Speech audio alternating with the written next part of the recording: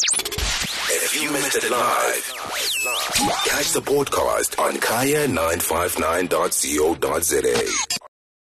Always a pleasure to speak to you, and I can imagine that as you and many other participants are in the city of Davos, this is certainly not your first rodeo. You've interacted with your international peers very often, but I'm keen to understand, in a post-pandemic world, understanding the economic factors that are affecting South Africa and the globe, what makes this year's meeting different? And is there a difference in the air? I think there is a difference, Siswam, because this one is probably 10% larger than the same period last year. But the lesson for all of us, especially the people that come from the continent, is how, even though this is my 21st WEF in Davos, it never stops to amaze me the miracle that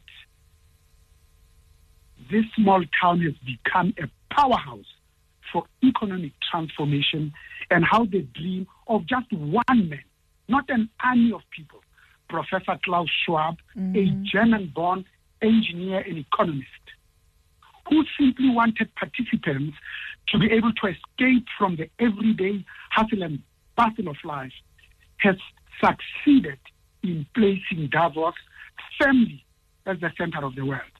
This small town in the canton of Graubünden in Switzerland is now renowned far beyond its geographical size. So hosting the WEF here in Davos brings with it a complex interplay of economic and environmental impacts that significantly affect the local community. The global exposure Davos receives from hosting such a truly prestigious event enhances its profile as a destination, potentially attracting more tourists and investors year-round. Economically, though, the event has this flywheel phenomenon as the influx of visitors boosts revenue for tourism and hospitality. Here I'm talking about simple things like hotels, restaurants, but all downstream businesses, security, chauffeur services, cleaners, the farmers that need to produce the food that we eat, clothing for the things that we are given, souvenirs that we buy. Honestly, the possibilities are truly endless and mind-blowing, Siswan. 100%. I'm glad you mentioned that, because it does give us a beautiful description of understanding what it's like. And I used to refer to those mountains as cocoa peaks, dusted with what looks like, icing sugar, if you can call it that, and the low temperatures. But what I'm keen to understand as well is if South Africa is sharing a good story. We're well aware that we are having been challenged by critical questions around the elections, around load shedding, and of course our freight, rail and ports. But what is the messaging that South Africa has shared with the international community? Simply that we are open for business, even in the wake of the things that we are faced with, that you have articulated so well, Siswami. But you see, there's also the issue of elections this year that gives us an opportunity to vote for a political party or individual for the first time that is committed to no more than 5 things. Transformation number 1. We mustn't shy away from calling it what it is. Ethical leadership number 2. Good governance number 3. Service delivery, because that's what you are paid to do as a politician. And then lastly, law and order, safety and security. Yes. The whole issue that we are now ready because we need to demonstrate beyond any shadow of doubt, in deeds, not just in words, that we are now better prepared to put our shoulders to the wheel, and together we can create a sustainable country in the short term while building a much more resilient South Africa in the long term. South Africa, globally, must be competitive, can better leverage its natural resources and expand both rural and urban economies and markets through public-private partnerships. But also, I think we need to demonstrate to ourselves that we are both willing and able to focus on both productivity and growth, that we want to invest in our own timber and talent, that we want to grow more and larger black business and women-owned companies and create more African champions and industrialists. We must, of course, fully embrace digital across all areas of the economy. We need to lead in implementing the Africa Continental Free Trade Agreement and step up our own regional tourism, collaboration, flows in investment, and also aggressively drive green business opportunities with pace, scale, size, scope, and agency. Because, since Gugule Tuesa end, the Stone Age did not end because man ran out of stone. It ended because man found a much more effective and efficient way of doing things. Siswa. 100%. I'm so glad that you touched on the fact that the conversations are taking place between South African business and government leaders and their global peers. The commitment is there. But I'm intrigued to ask about the capital. Nothing happens without some form of investment. And is there a commitment, at least, from some of our international peers that capital will be allocated, and also for domestic businesses to stay invested in South Africa?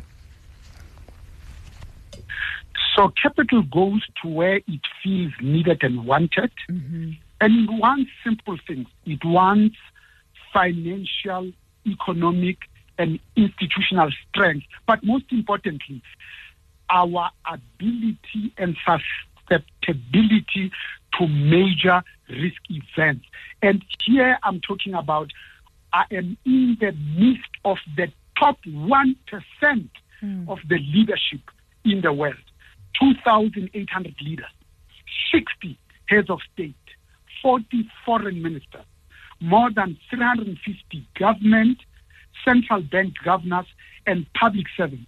This is alongside 1,600 business leaders, academics, civil society, youth, and foundations from 120 countries who are convening for the 54th annual World Economic Forum meeting at this scenic alpine village of Davos Cloister.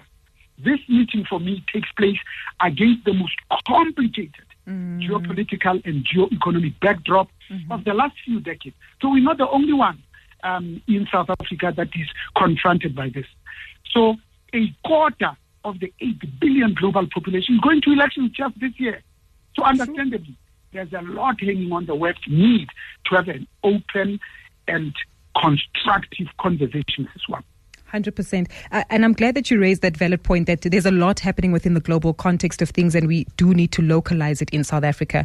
I'm taking my chances with this one, Tate Mohale, because I know you're a businessman, you focus on academia, and you understand the intersection that these themes have with politics.